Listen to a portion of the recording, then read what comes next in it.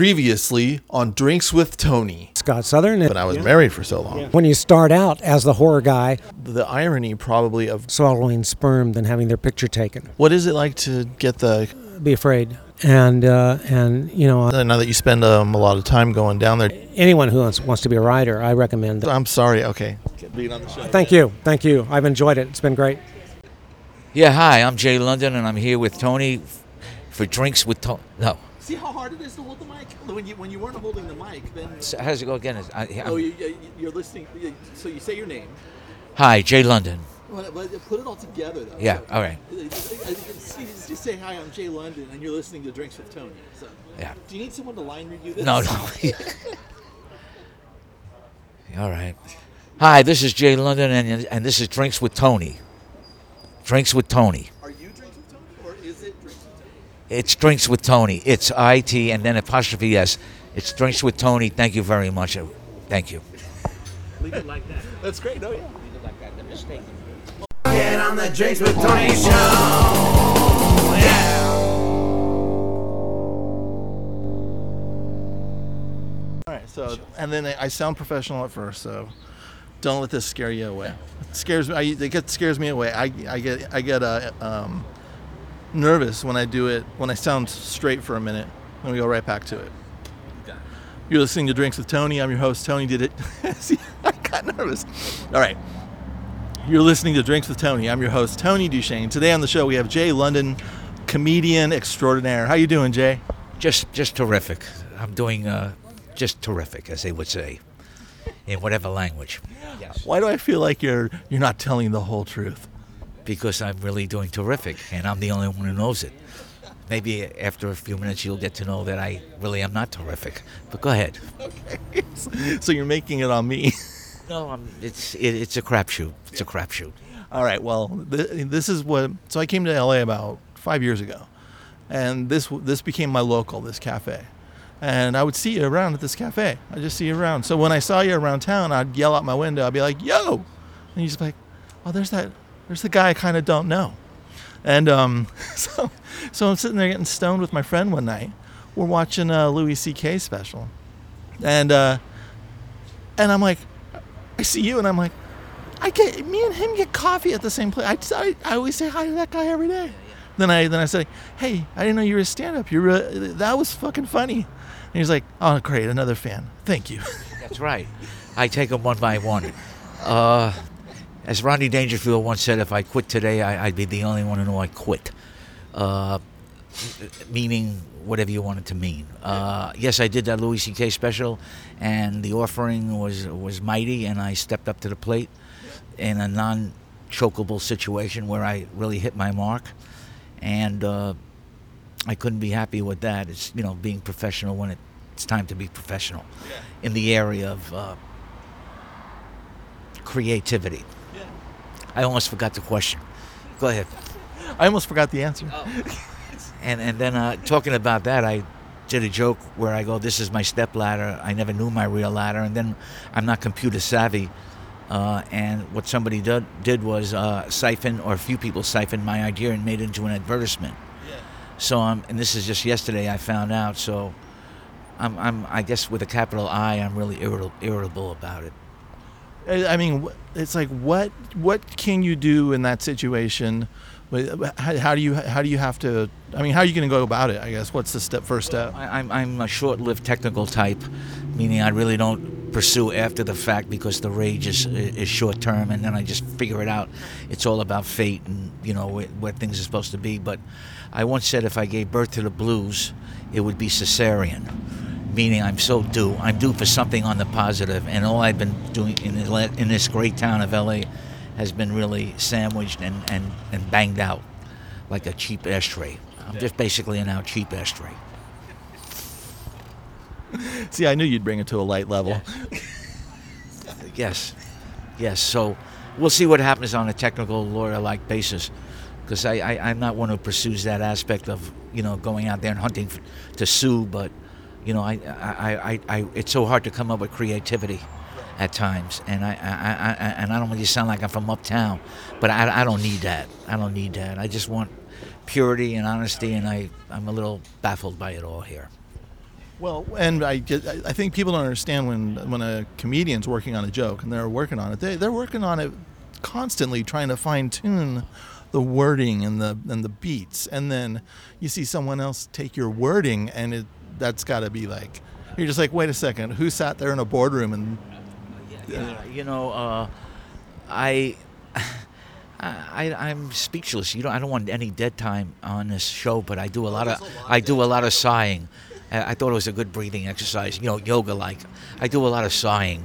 I'm just baffled right now, but hopefully let's move on to something else, because I really want to hit a heavy bag right now, and I don't have one.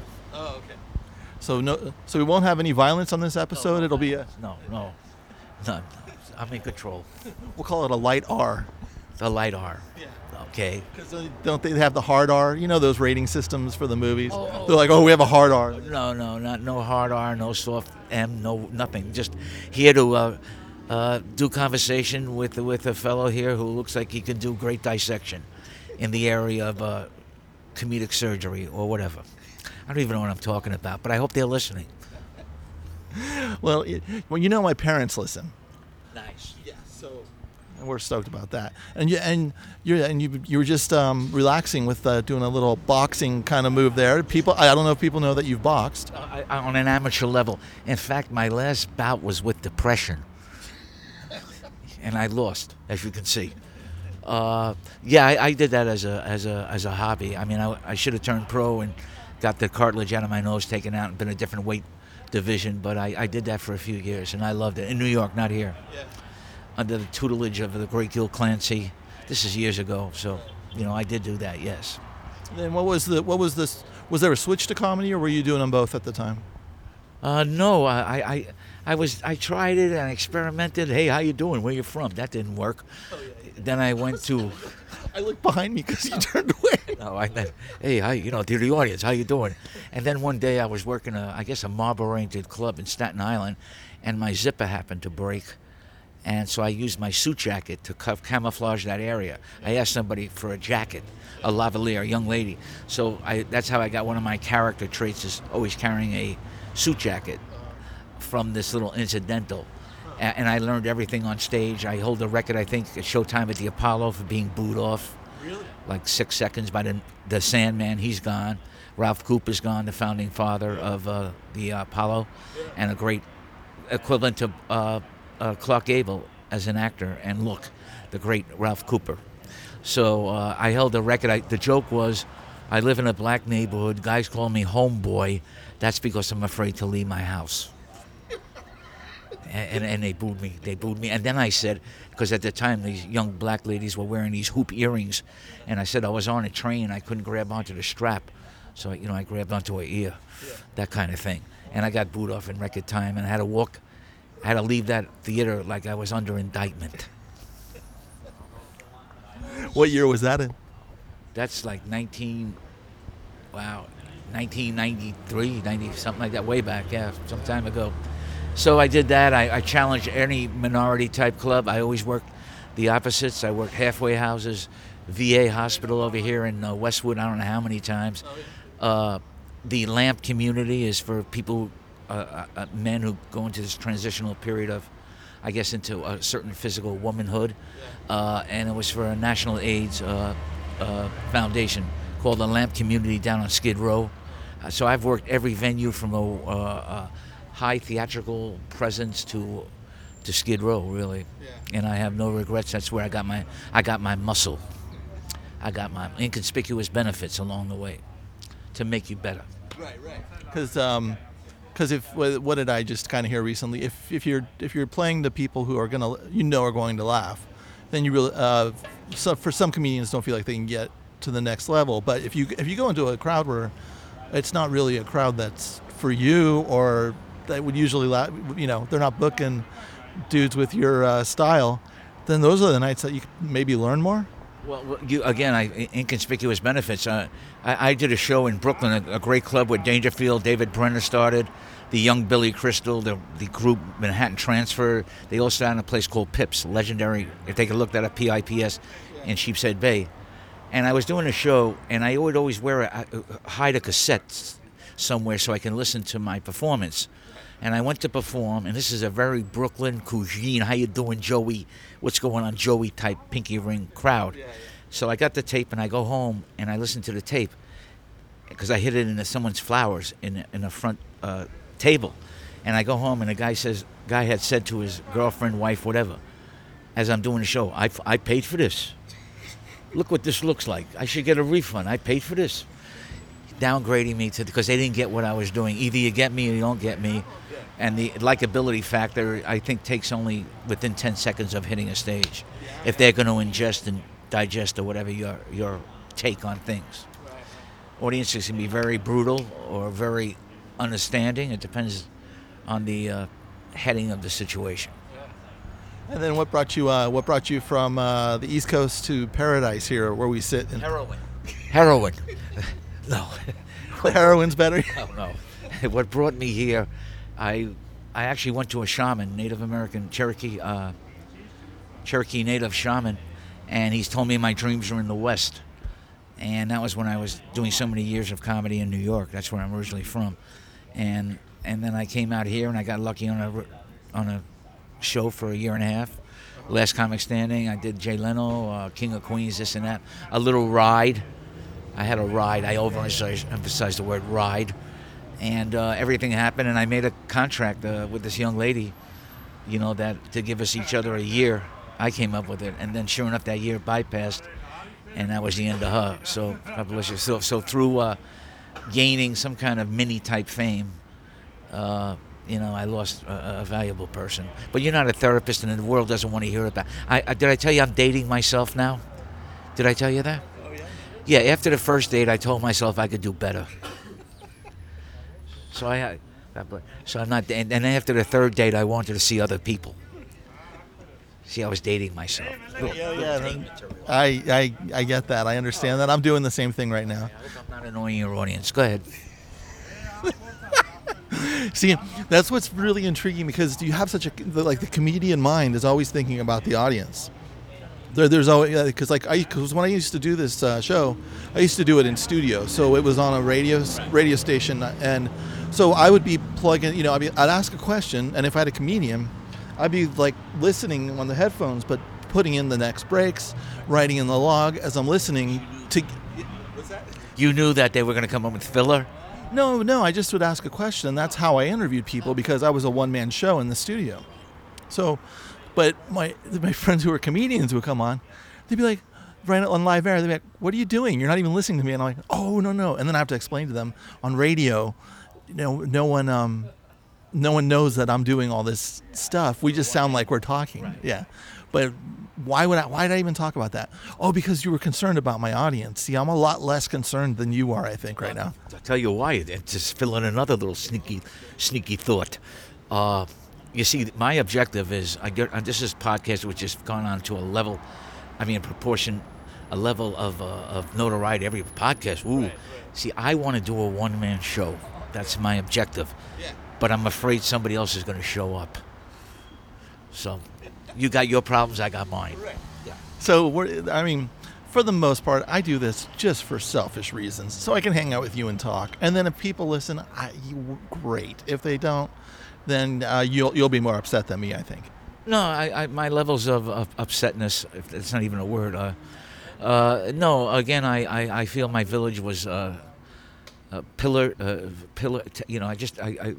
My village was raped and pillaged. When I heard this news about this, right. So I can't be. I'm angerless. I have no anger. I don't want to sound redundant. Yeah. I get this thing. Even when I do this, or if I go to do people or interview me, when I go, oh yeah, great, and then on the day of, it's the last thing I ever want to do in my life. I have no idea why I signed up for it. Meaning this? No, sometimes sometimes this.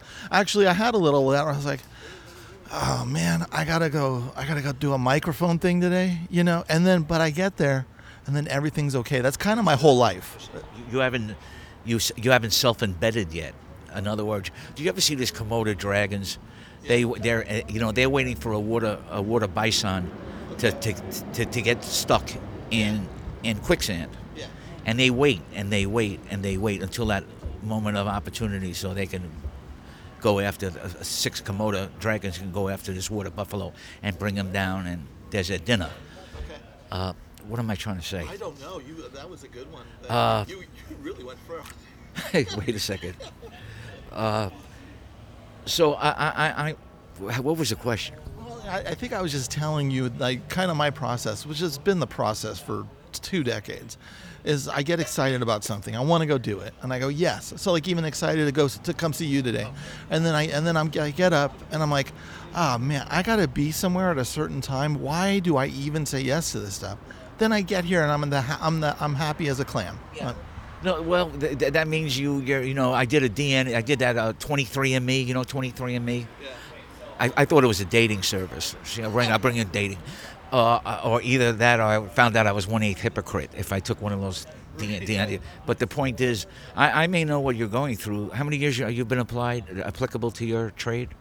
To what we're doing exactly right now. Overall creativity. Sorry. Well, I was doing radio since the '90s, and then writing I was doing since the late '90s. 25-year type effect there. Something like that. Yeah, and I think that's one of the strains of entering into the world of your own creative process. That you're gonna when you become the desperado, or the mild-mannered individual under the heading of 10 milligrams of Valium, or whatever.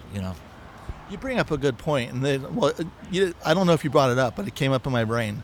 Maybe the frustration is because I'm not really getting any large paydays, or not many paydays. So when I do this, I love it. But maybe if there was $400 at the end of the day, then it would be like, oh wait, I'm not taking time out of my day to get food, to gather and hunt. Yeah, a gatherer and a hunter. I was a gatherer for a while. Now I actually am a hunter. Point being that, I know what you're going through. I mean, I don't want to sound like I know better than you or all that, but I understand what you might be going through. Do you have any strains of rage?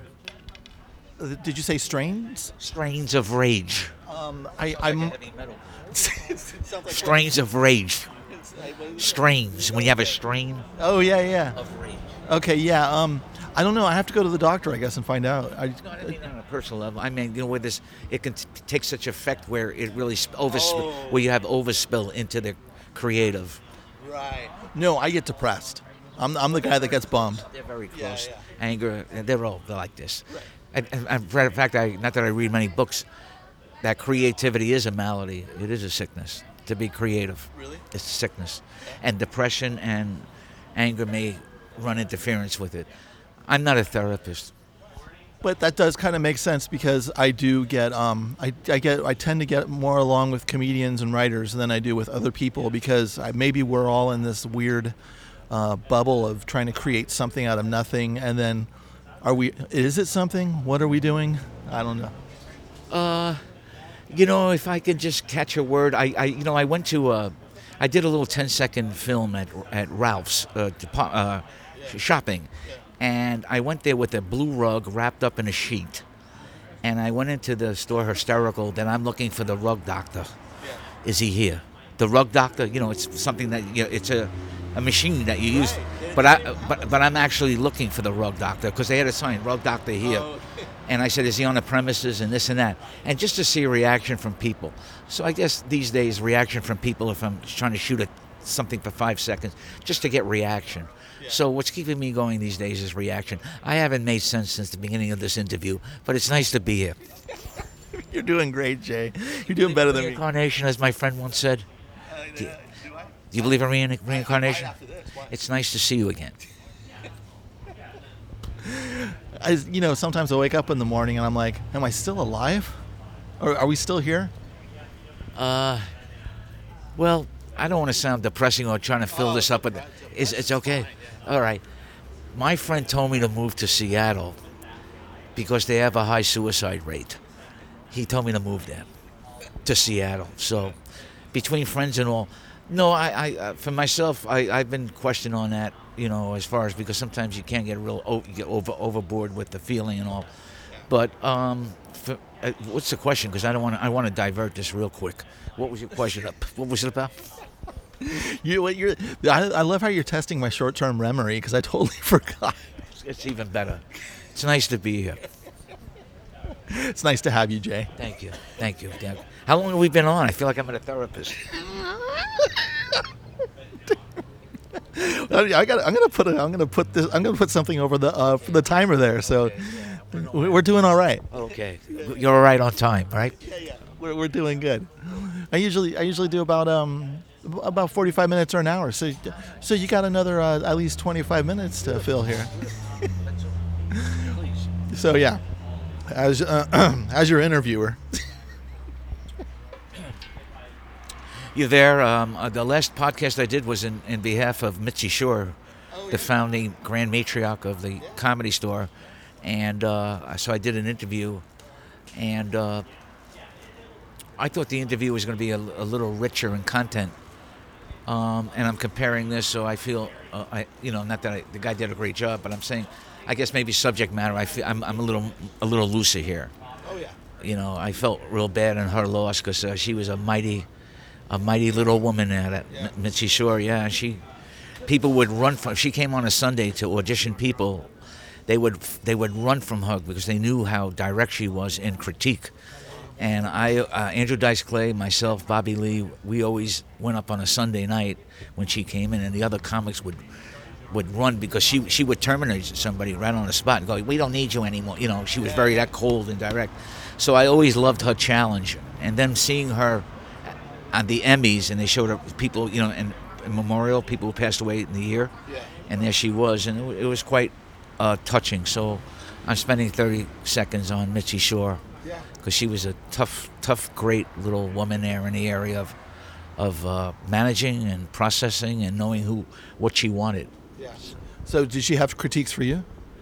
I mean, when I first came out here, I had a spot every night. I was like I thought, wow, I was uncomfortable with the generosities of going on every night, and then it just, I think it was a time when the Comedy Store was not thriving as it does now, when it would be bitter cold nights and Harris Pete, the doorman, would be at the front, and it would be, a short amount of people, as far as volume. So I remember those days, so I'm just, for some reason she popped into my head, so on Mitzi Shore.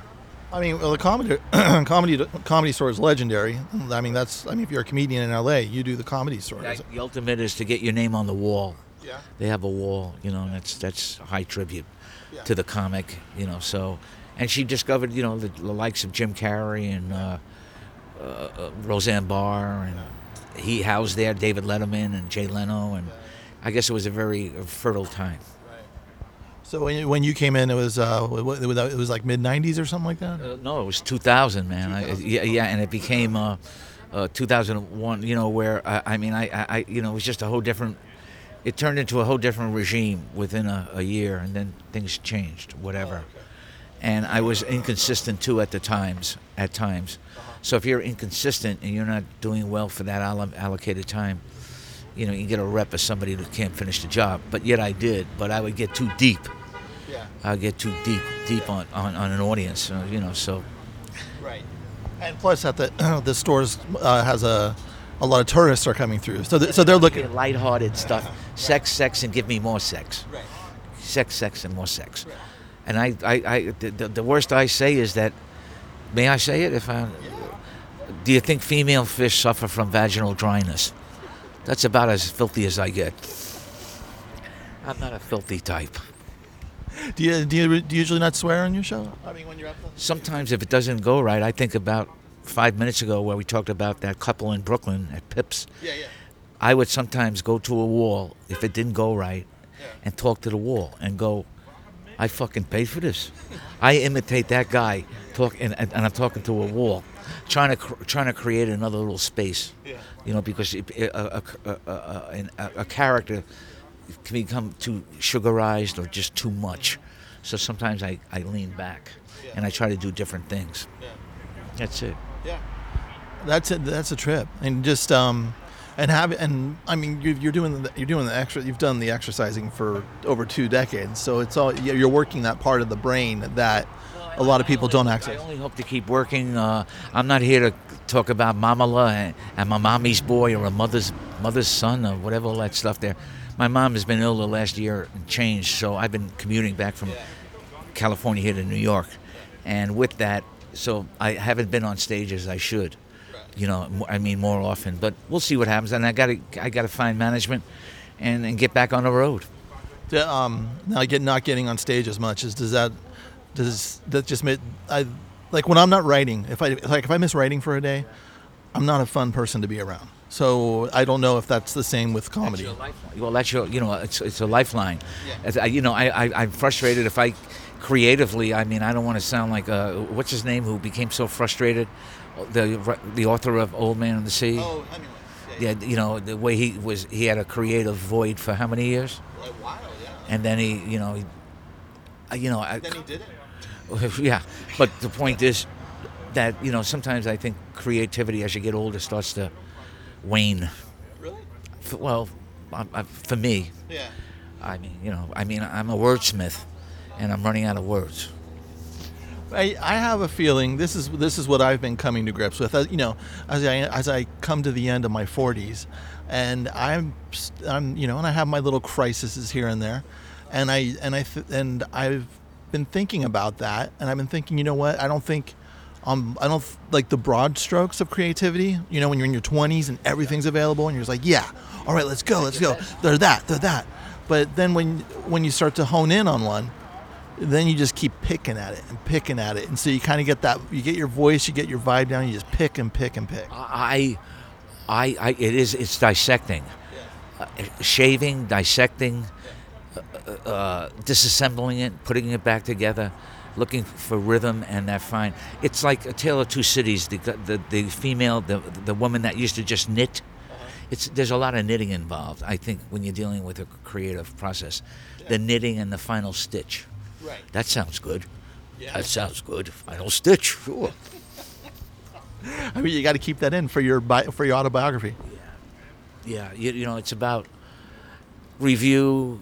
It's imploding, then rebuilding, and finding that idea that comes out of nowhere, that unconscious nugget. Yeah.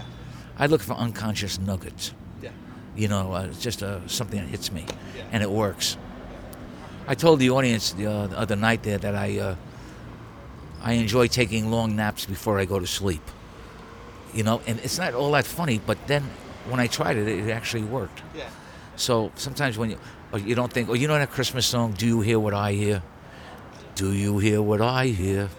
Do you have any idea? So if I come off nutty from the beginning, I have to remain nutty. Yeah. If I was told to regroom and do a makeover and this and that, but especially through family. That's why you went nowhere. You're nowhere. You know why you're nowhere? Because look at you. There's no difference with who you are on stage. Who are you? And hear that badgering, and you got to vacate sometimes. Man, so you're serious about doing a one-man show and putting that together? Well, there's another promise. I met a top-flight guy that deals with the likes of Tiffany Haddish. She's a young, black, aspiring top 10 million. Well, anyway, What's the 10 million? Is that her YouTube hits or something? Oh, the money she's making. Oh, yeah. And I remember we just did at the Laugh Factory for the homeless on Christmas. They dole out 5 different schedules for Turkey. Yeah. Jamie Masada at the Laugh Factory. Right. So I happened to see her there, and then I thought I was going to get hooked up with a certain unit, and then I went for coffee, and then I don't want to get Jewish, but Viv Vase to the world means like what's happening. Never called me back. Called twice. Yeah. I can't call people 3 times, man. Yeah. So that was and I thought I was going to do a 30-minute special, dealing with my comedy. To certify, that I'm finally here as some kind of comedic entity. Right. So that's my goal. But that dissolved. Why do you think it dissolved? I mean, couldn't you start working on it on your own? Trying to work on it. I mean, I wrote a song with my friend Steve Brown called "Some Get the Elevator, Some Get the Shaft," and it's real high-powered funk, and this and that. And almost had a record deal with 4th and Broadway, which was a subdivision of Island Records and Robert Palmer's and the guy from Chic, Edward Dennis. I think all these high end. And I wrote this novelty song lyrically and some input melodically and this and that. And I'm definitely going to put that, because when you would hear the song and then you would see me and then how it starts, you go, what? Because you're seeing this hard-hitting, not Rick James-like, but real obscure funk, and then you see me, you know. So there's a nice shift. So I'd love to fill that up within a 30-minute content. Yeah. I mean, I'd be at that show. I still haven't seen you live. I can't believe it. It's crazy. Well, you're not going to see much. Well, I mean, I think you just never tell me. I'm like, hey, Jay. I've been running back and forth, not to use it as an excuse. Right. And I really haven't had solid dates. So I was over here at this wonderful place called the best taco place in all of Ensenada. On every other Tuesday, we're holding a show. They do that outside. Yeah, well, they're inside, but yeah, and I'm the owner. I'm not here to sound, I love using this word, braggadocious. I don't want to sound braggadocious, but he kind of thinks I'm the best that ever walked in that place there. And there's a multitude of different comics and this and that. So that was nice to hear. And then I work, maybe Palermo's I'll be at, right here on Thursday. Oh, yeah. I have to force feed myself to go there, but I'm looking to go there. Yeah. Yeah, I'm just working on this, basically a 7-minute late night spot and this one-man show. Did I tell you I joined an airlines dating service? Did I tell you that? Well, the stewardess said she would meet me in 1,800 hours, right? I said 3 months is too long. See, because 1,800 hours is about 3 months. That's good. But I can see an audience trying to figure that one out for a while. Sure, that's why I'm on a park bench right now. I'm just joking with you, playing with you, man. It's nice to be interviewed. It's therapeutic, too. It's good for the ego. Yeah, you got it. And then, but we had to switch around this whole pod because you're like on a podcast tour today and tomorrow, right? Tomorrow I'm supposed to do something for the Tweezy and, well, yes, I am. I don't know if I should advertise it, but I'm. It's. I don't know if you know Bobby Lee has a brother in comedy. Yeah. Yes, so it's called the. Excuse me. You write in Arabic. Is that Arabic? Yeah, well, I stopped at the airport for this handwriting. I swear to God, but I had a TSA. Yeah, in Kennedy Airport. Yeah, they want to know what this was. I had like 5 different books. I wouldn't make it up. It's called the Stevie BB podcast, and that's tomorrow. I think at 8:00 at night. Oh, wow. Where do they tape that? Orange, West. I give it the. Over here on Orange Drive, right by In-N-Out Burger, over here on Hollywood Boulevard. Yeah. See, if you saw something like this is what I got stopped for. This kind of handwriting. I mean, I thought my handwriting was bad. This is another language. A lady in a white shirt, TSA, stopped me and said what country I came from, where'd you come from. I've also got stopped at the airport for, I believe it's the Wing Puffer Room. The Wing Puffer Room over in Dallas. That's to check you for gun residue. Jesus. I had a lot of incidentals, not a lot, but they were, put in a special line. Yeah. Sometimes mistaken for the shoe bomber, way back. Oh, really? Yeah, that's when I got stopped for a gun. They put you're in a disco lit, blue lit photo mat kind of thing, and then they put some kind of alcohol or whatever on your thumbs or whatever, and they check you for gun residue. What kind of world are we in? Remember the day when they used to smoke on planes and you could just walk right up? Nothing. The plane. I don't know what to tell you about planes. Anything about planes? Do I have any material about planes? I don't think any comedians do. I'm really sorry. I threw you a curveball there. That kind of really threw me off planes. Anything about planes? No. Nothing. Well, no. Did you say? Oh, so did you say you were on that show, King of Queens? Yeah, I did a little part. We started out together, Kevin James and his brother Gary Valentine. Yeah. His brother on that show is his real brother. Oh, cool. That's the one who plays a United Parcel. I actually haven't seen it. Oh, yeah. I played a guy who had OCD at a basketball game, and I don't want to give up my seat, and he tries to bribe me, Kevin James. Okay. And I kept telling him, I'm $4.98, I can't give it up. I'm $4.98. I kept looking at the ticket. Oh, yeah. It was like typecasting, it was pretty good. Yeah. And I saw Tootsie today. I wish I could play that character, man. Oh, I've never seen that movie either. Adorable. Yeah. Sidney Pollack, great director, and great time. And it was a great time in the 80s. Yeah. What an innocent, love-filled movie. Yeah. And how he pulled it off. I love pulling things off. Yeah. So that's that. I need to watch that. See, I grew up a Jehovah's Witness kid, so I couldn't watch R-rated movies, and so I really have to catch up on a lot of culture, like up till a certain point. Still, I have to catch up. Right. Are you from the Utah area? No, that's Mormon. That's Mormon. Yeah, yeah. Jehovah Witness. They knock on your door. I did. Yeah, that used to be.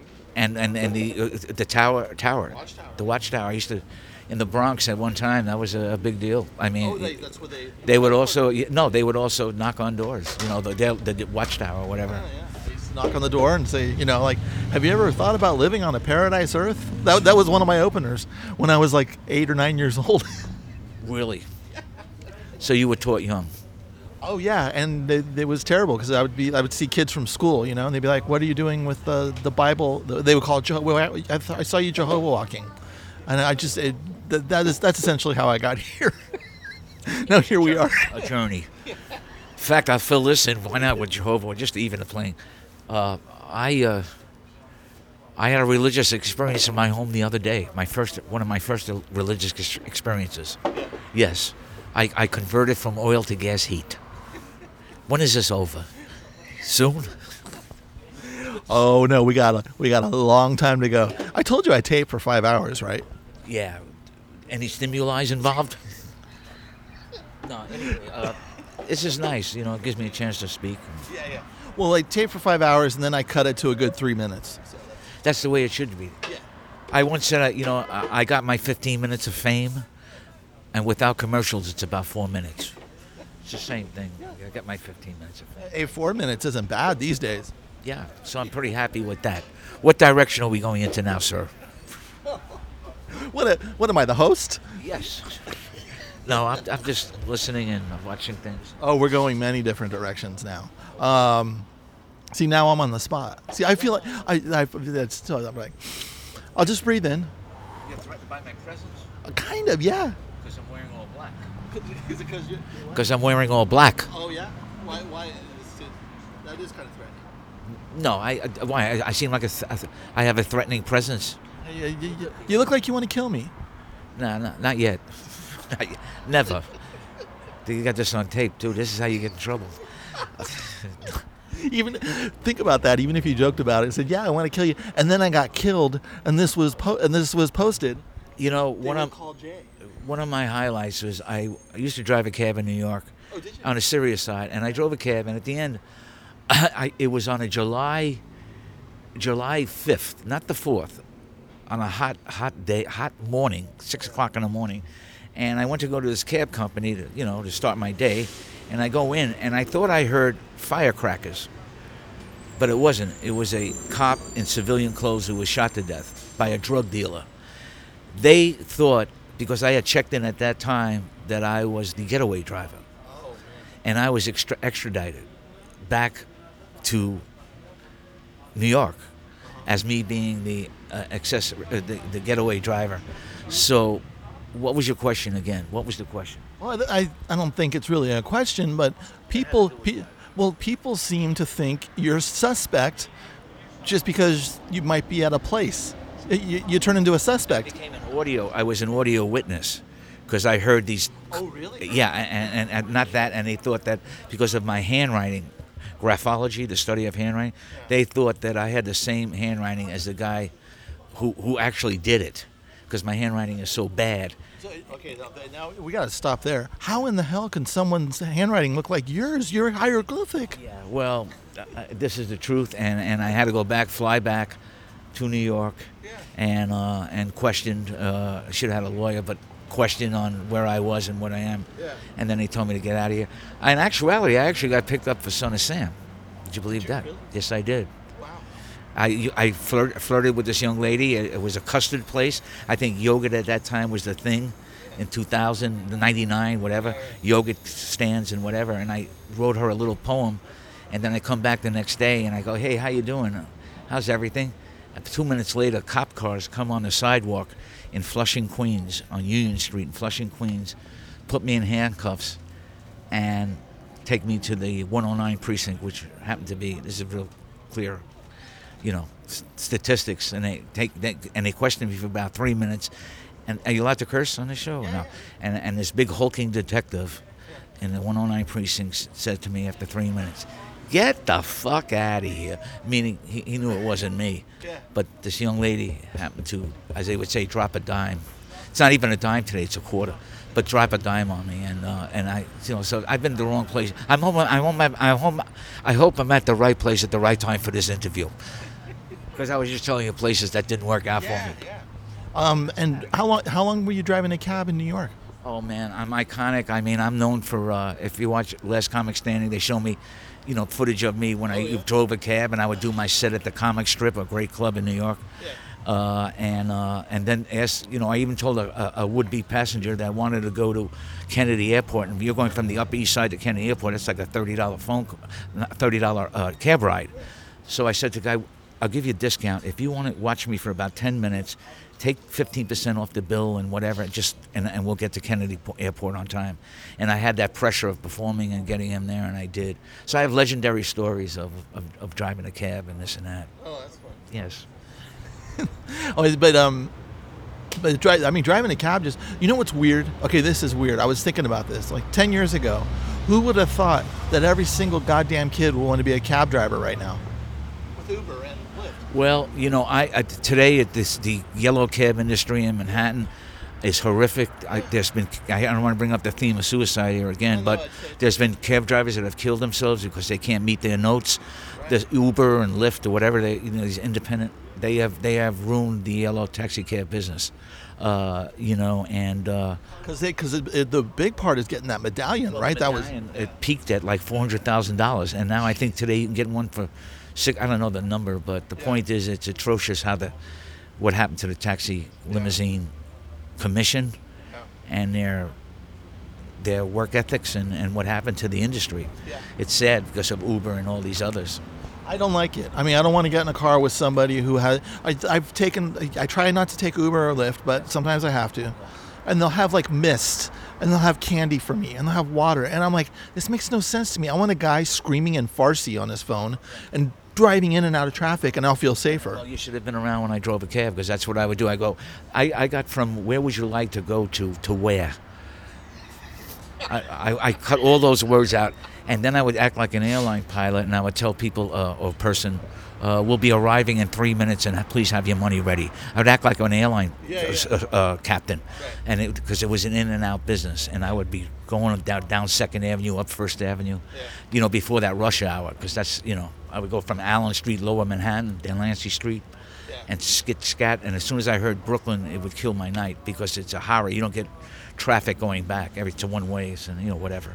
But I drove a cab. Yeah. And then that's interesting because you had you want them to have their money ready to get out so you can get your next. I think that holds today. I think today everything is done through a computer. Right. So I'd have to take 5 courses in learning how to do that.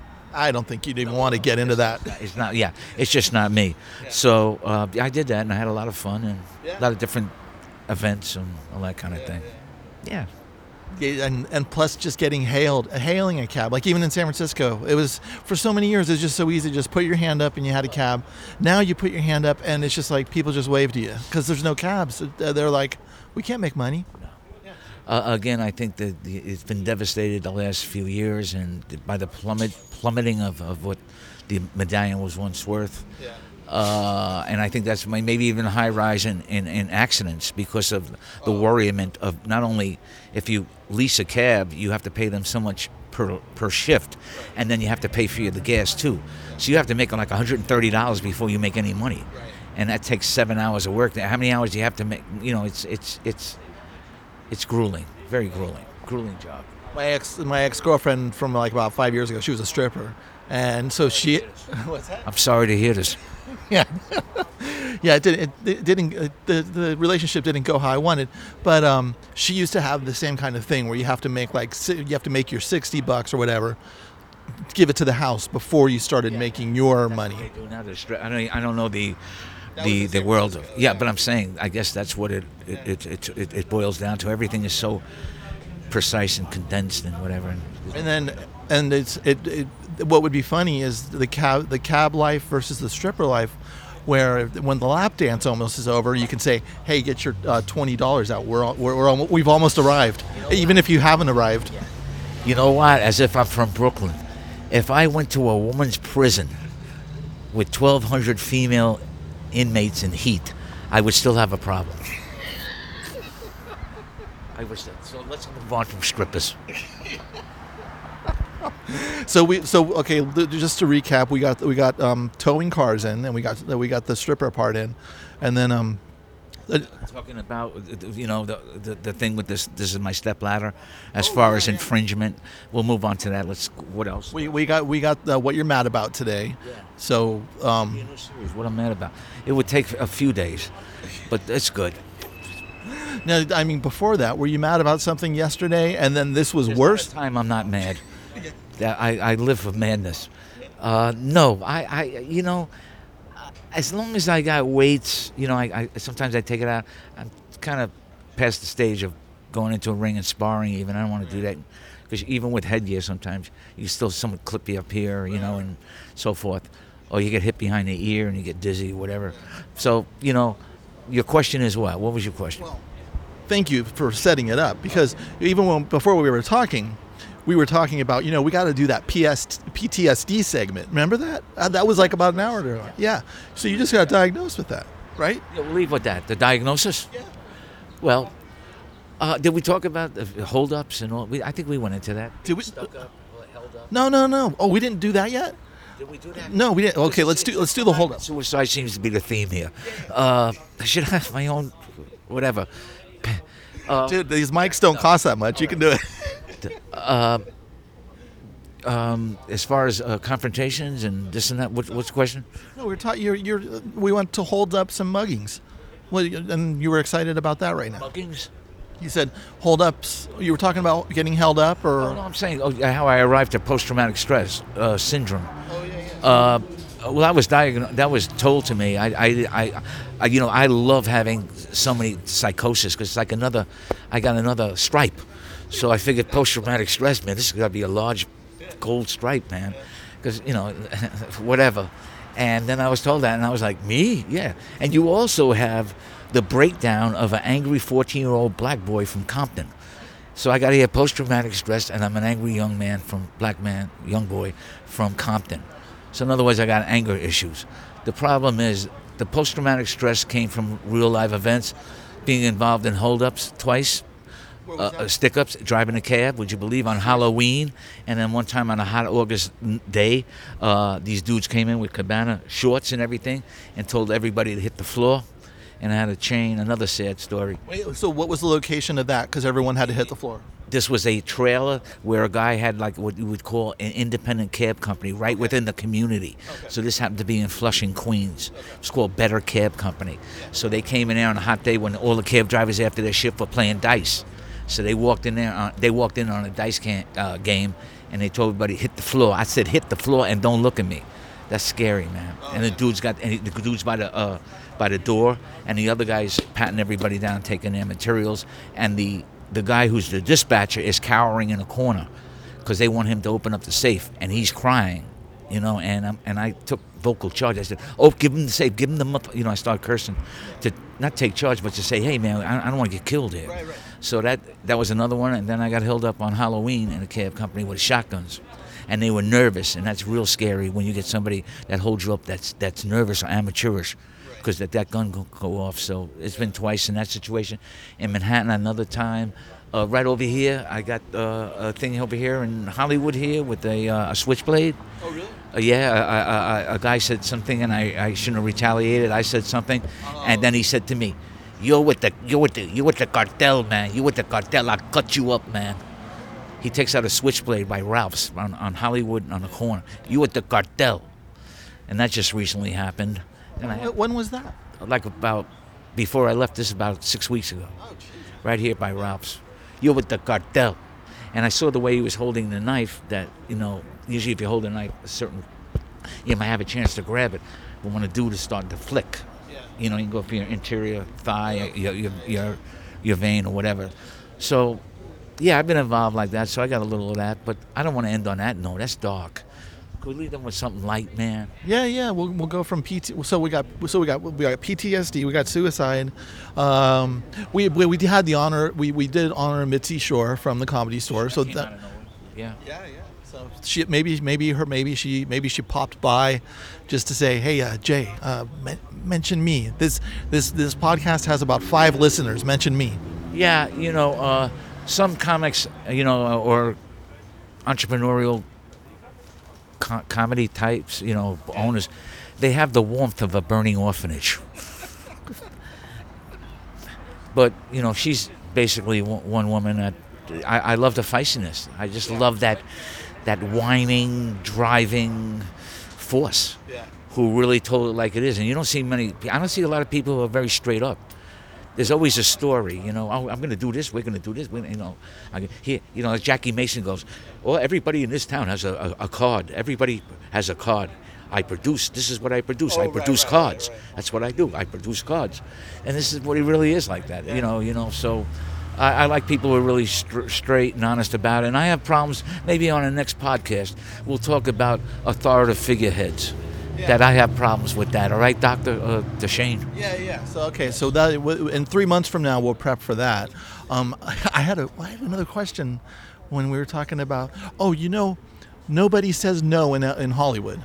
So it must be refreshing for someone like Mitzi to come in and go, no, you suck. Well, again, the way they would flock on a Sunday at 8 o'clock, because she looked to scrutinize new talent, and the way these comics flocked, they like mice. They didn't want to go in front of her because they knew it could be termination. End of that. That's it. You're done. Yeah. But I always loved that. Dice Clay was like that. I said Bobby Lee. Yeah. A few comics would ever challenge that event. Because that's not a real. You got to go up under any heading, and I felt that was kind of wimpish. And then did the comedians that like when they would bounce and get out of there? Did any of them really go? And then they come back when they know she was done at 10 o'clock. She would look at comics between 8 and 10. She'd come up with her little entourage and watch certain comics. And then as soon as they left, she left with her nurse. She was sick too at the time. Oh, okay. They would all and then they'd all come back. Right. They'd be on the patio like pussies. Yeah. Did any of them get to make it to the next level? I couldn't tell you that. I just meant is the word multitude? Yeah, multitude of comics. Is that the way to say it? Yeah. Thank you. That's great. It sounds like the Bible. Yes, a multitude of comics who ran for the hills. Wow. Ran for the hills because of the fear factor of rejection or being rejected or done. And I always loved that. I love challenge, man. So tell your fans out there, I'm looking for challenge. And if they have any work on the outlying areas, I'll take 3 days at the Blackstone in San Francisco. It's a 4-star hotel. And money and maybe your PIN number to one of your, what do you call those cards? The PIN number. 18. Yeah, if they can give me their PIN number.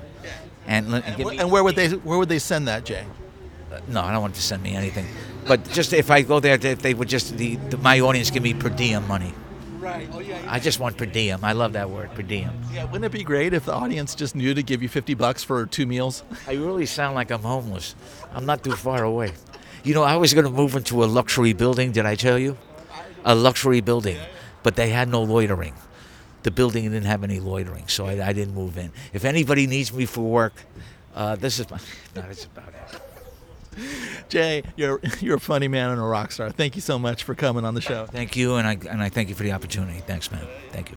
Our guest tonight on Drinks with Tony is Edward Furlong. His filmography includes co-starring with Arnold Schwarzenegger in Terminator 2 and playing a skinhead in American History X. Tonight we're going to focus on his film that played a couple of weeks ago at the San Francisco Indie Fest called Jimmy and Judy. Here's Eddie Furlong. And so the camera is really intimate with you on the film. Were you intimidated by some of the emotional scenes that you had to pull off with that? What was kind of intimidating was more than anything, I guess, was like the fact that everything we were shooting was masters. And usually, like in film, it always looks so nice and everybody gets their lines right because we got like editors and there's like shots and you can screw up and you can be like, oh god, I messed up that line, let's go back, let's do it again. And the movie is like filled to the brim with dialogue and one shot like masters, because basically the idea behind the movie was it's like kind of like pretty experimental, and I had no idea if it was gonna work, but I think it works. It kind of is like you're supposed to be watching like a home movie that these two people are making, and at the same time like move you and everything. And if you watch any normal home movies, like that's what I kept thinking. I was like, oh dude, if it looks anything like my home movies, it's gonna suck. But it works, you know, because we had like a really good cinematographer, we got, you know, great directors, and we have, you know, actors that actually could memorize their dialogue, so it was good. Yeah. I heard you had some part in the casting process. What did you see in Rachel that made you know that she was the perfect Judy? Oh God. Well, that was a fun day for me because I had to go there, and they were like, "Oh, you got to pick a Judy," and well, actually, one of the questions was like, "Which one would you make out with?" I was like, I'd probably make out with Rachel. She's pretty hot. But I don't know. She also came in. She was really good. There was like one other person that was actually really good too, but I don't know. There was something about Rachel that just was like kind of screaming out like Judy, as cheesy as that sounds. And it's weird, man. Like when you go like and you're on the other side of the casting process, because me as an actor, I go in and I'm always being like going in for castings and stuff and waiting out and like going in, and it's weird. She just came in, man, and she just rocked it. So it was kind of without a question. She was Judy. So yeah. Cool. Was this your first? Didn't we see your butt in this film? Yeah. Okay. Yeah. Is that the first time we've seen your butt in film? Maybe not, but it was the most like vulgar version of my ass like you've ever seen, man. Like, my God, like I think you even see some nuts like maybe knocking there, you know, like I don't know. And man, like wow, yeah, like the movie pretty much like opens up and my ass is just like humping like right there, man, and like it's huge. I was like, does my ass really look like that, man? Shit. You know? Oh well, whatever, you know. Oh yeah, that, you just reminded me. That was a crazy scene when you had the black prostitute. Like, it's like this black and white video. What was funny too, man, is I was like all worried and I had to be like buck naked when I'm doing this. There's a lot of stuff I had to be buck naked for in this movie, and it was funny, man. I was like nervous, and it's funny, dude. Like the scene, like when you like walk out and like completely naked on a set, there's like a scene where I have to paint myself silver and I'd like be naked on, you know, and walk out and in front of like 50 extras and just be like, hey, what's up, you know, like how's it going? And I've never done that before, and I don't know if I'll do that again because man, you know, my schlong, dude, like it shrunk down. Like, dude, like when you're under pressure, I'm sitting there and I'm like, oh, come on, like, dude, I gotta look good. And it's just like, oh God, and it's like now I got like people looking. It's like, but it was cool. It was cool, and yeah, I don't know how I got onto that, but yeah. So they didn't have a fluffer budget. No. It was funny actually. That scene though, the poor guys, the camera guys, man, were like. Because I'm like, it's silver paint, I'm freezing, and I'm like, oh shit, you know, I'm like, maybe I should get some drinks in me, maybe it'll loosen it up a little bit. And I'm like, I had this great idea, I was gonna walk out like a hard on and just really freak them out. Yeah. Not possible, dude. Yeah. Not possible. You can't jerk off and have like camera guys staring at you, like, you know. But yeah, especially as you get older. Yeah, I know, yeah. Especially if you're not super duper drunk, dude. Yeah. Like, you know, it's kind of trip, man.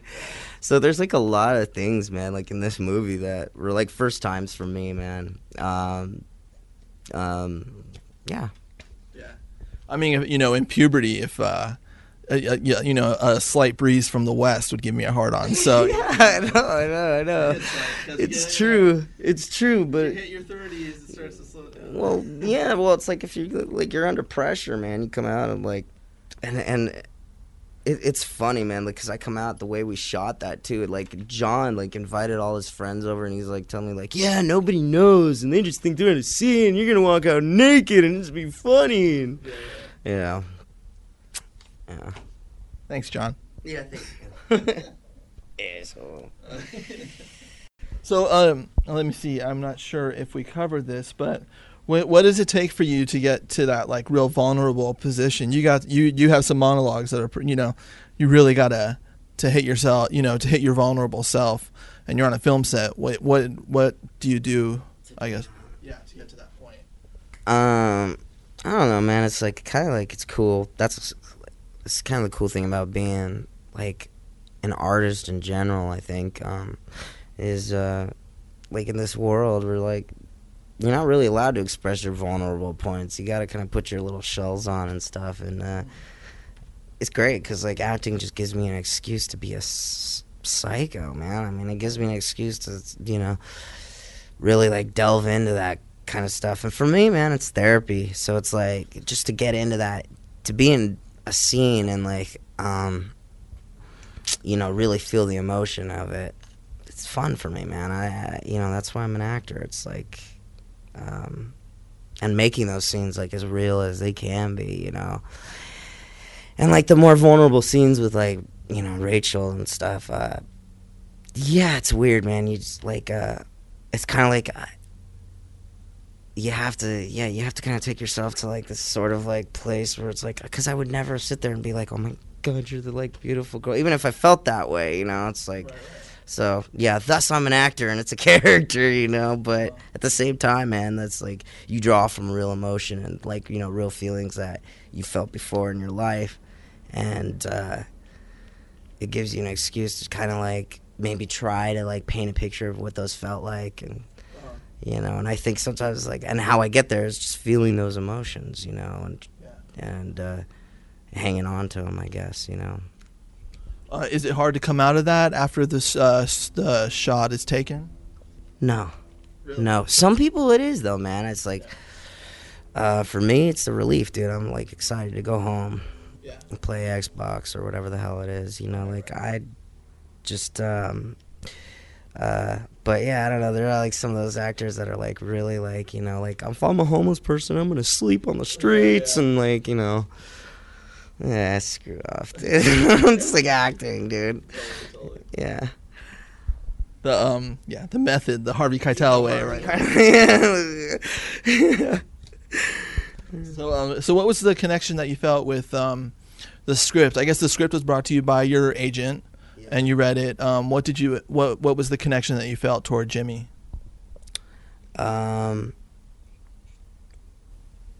Actually, just my first time around the script, when I first read it, I was just like cracking up at the dildo scene.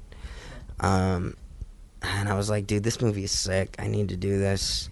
And I was just like, it's rare that I actually laugh at a movie when I'm reading it.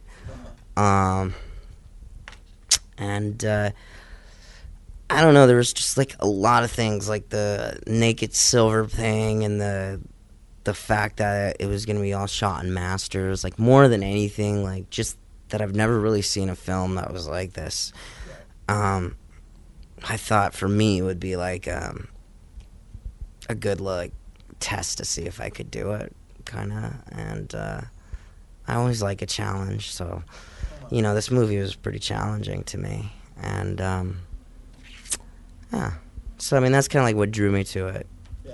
At first. And you got to beat the shit out of a car. That was cool, man. And I didn't even, like, I had no idea that, like, I was going to be able to do that. But, yeah, I got to beat the shit out of 2 cars, which was even better. But, yeah, they just, like, said go to town. And you know what's funny, man, is I didn't know that, I didn't know how it would be like to beat a car. And I've always wanted to break a car. Like, I've always wanted to take a baseball bat to a car because that's fun, dude. Like, and, dude, like, it's hard, man, actually, because, like, those windows are strong, man. But, no, it's great, dude. Like, oh, that was so much fun. It was a real car, too, and I just got to, like, go to town. And there's, like, no order of what I could do. I just could go to town. They're just like, okay, go destroy that car. Oh, it was so much fun. Yeah. I know, like, everybody's like, dude, we're so jealous of you. You get to go. You have the funnest job in the world. You get to go beat up a car with a baseball bat, dude. Like, yeah. Do you prefer? I think from when I just talked to Rachel, your co-star, and she said there was 2 days of rehearsal before shooting. Do you prefer rehearsal, or do you prefer getting right on the set and kind of having your character on your own? I don't know. Like, it's like rehearsals. Like, rehearsals like kind of a weird thing for me because a lot of people like to like rehearse as like, you know, sort of like let's do the scenes like in this room right now and pretend we're on the set, and that usually doesn't like really work for me because I don't know, it's kind of hard to sort of like feel it unless you're really, really there and you're just like, I don't know, it's like on the day, as weird as that sounds. But I think it's good to like have people that you can ask questions, you know what I mean? And I love asking questions about what they think and like what I should do, and like, you know,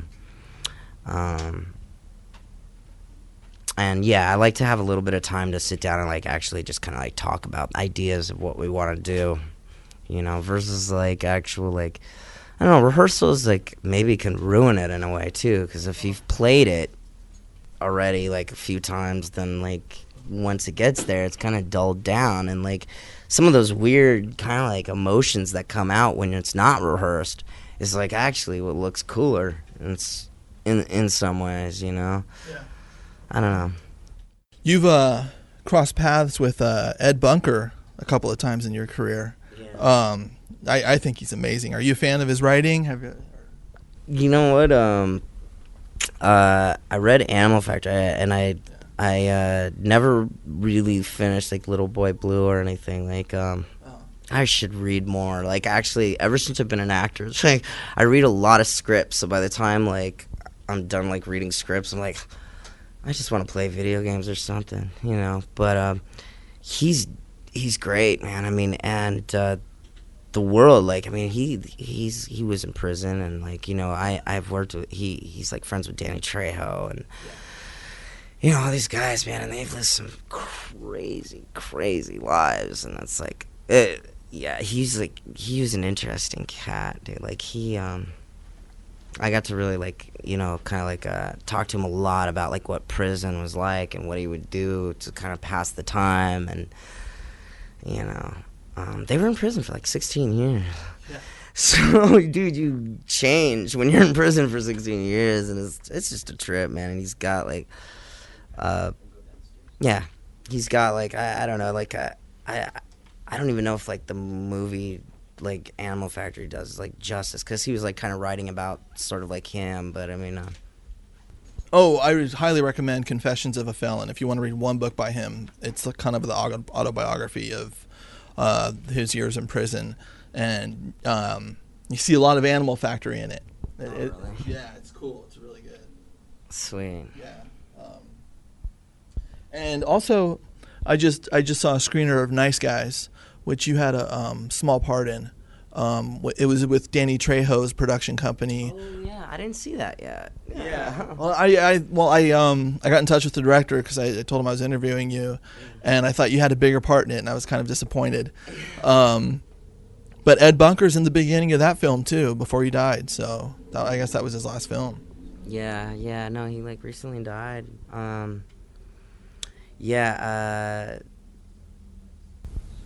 Nice Guys. Oh, you know what? I'm thinking of another movie now. Okay, so Nice Guys was the one that Trejo produced. I did like a few movies that were like for friends and stuff, and one of them was Nice Guys, where I did like the small part. Right. And I come in and I'm like, was it with Jay Muse and stuff, right? Yeah. How did that turn out? Is it all right? Yeah, it's okay. Yeah. What's his name? Nemec. He was the lead in it. And I'm blanking on him. He was in Parker Lewis Can't Lose, and Okay. yeah. Let's just pretend we know him. Yeah, he's really good. Yeah. That's what we call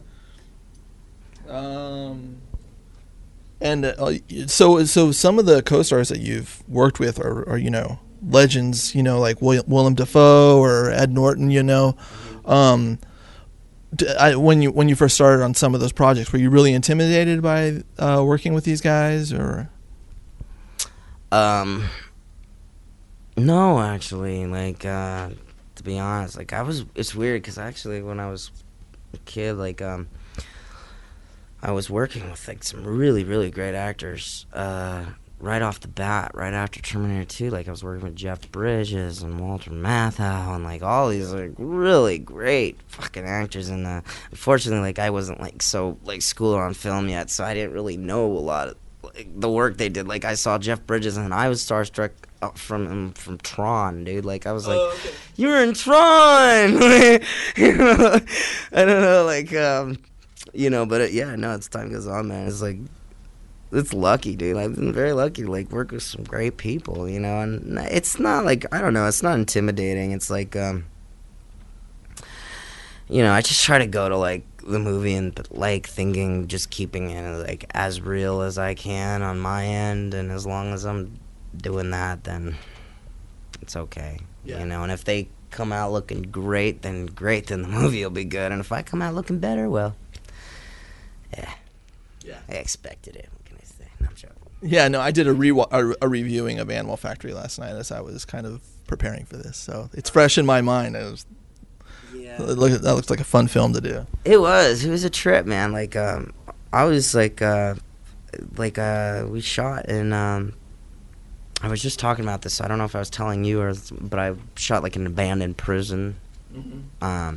And it was like, the prison was, like, abandoned for, like, 4 years. Yeah. And, dude, like, the dilapidation that was going on in that building was sick, and it was just really haunting, like, shooting in that place, and, like, it just really gives, like, the whole vibe, and, like, like, the paint was peeling, and I don't know, it's just a trippy movie to shoot. Yeah. Almost claustrophobic in some parts. Claustrophobic as hell, and you're just, like, in this, like, really, just, like, I don't know, just, like, and I'm not, like, a bug person either, and there's, like, little, like, centipedes, like, running on the ground and shit. It's, like, it's just a trip. It was cool. It was a weird set to shoot on. Yeah. Perfect. Thanks a lot, man. Thanks a lot. It's very cool meeting you. Rocking on, man. Edward Furlong, our guest tonight on Pirate Cat Radio and Drinks with Tony, 87.9 FM, Los Angeles and San Francisco. This is Ministry and Stigmata.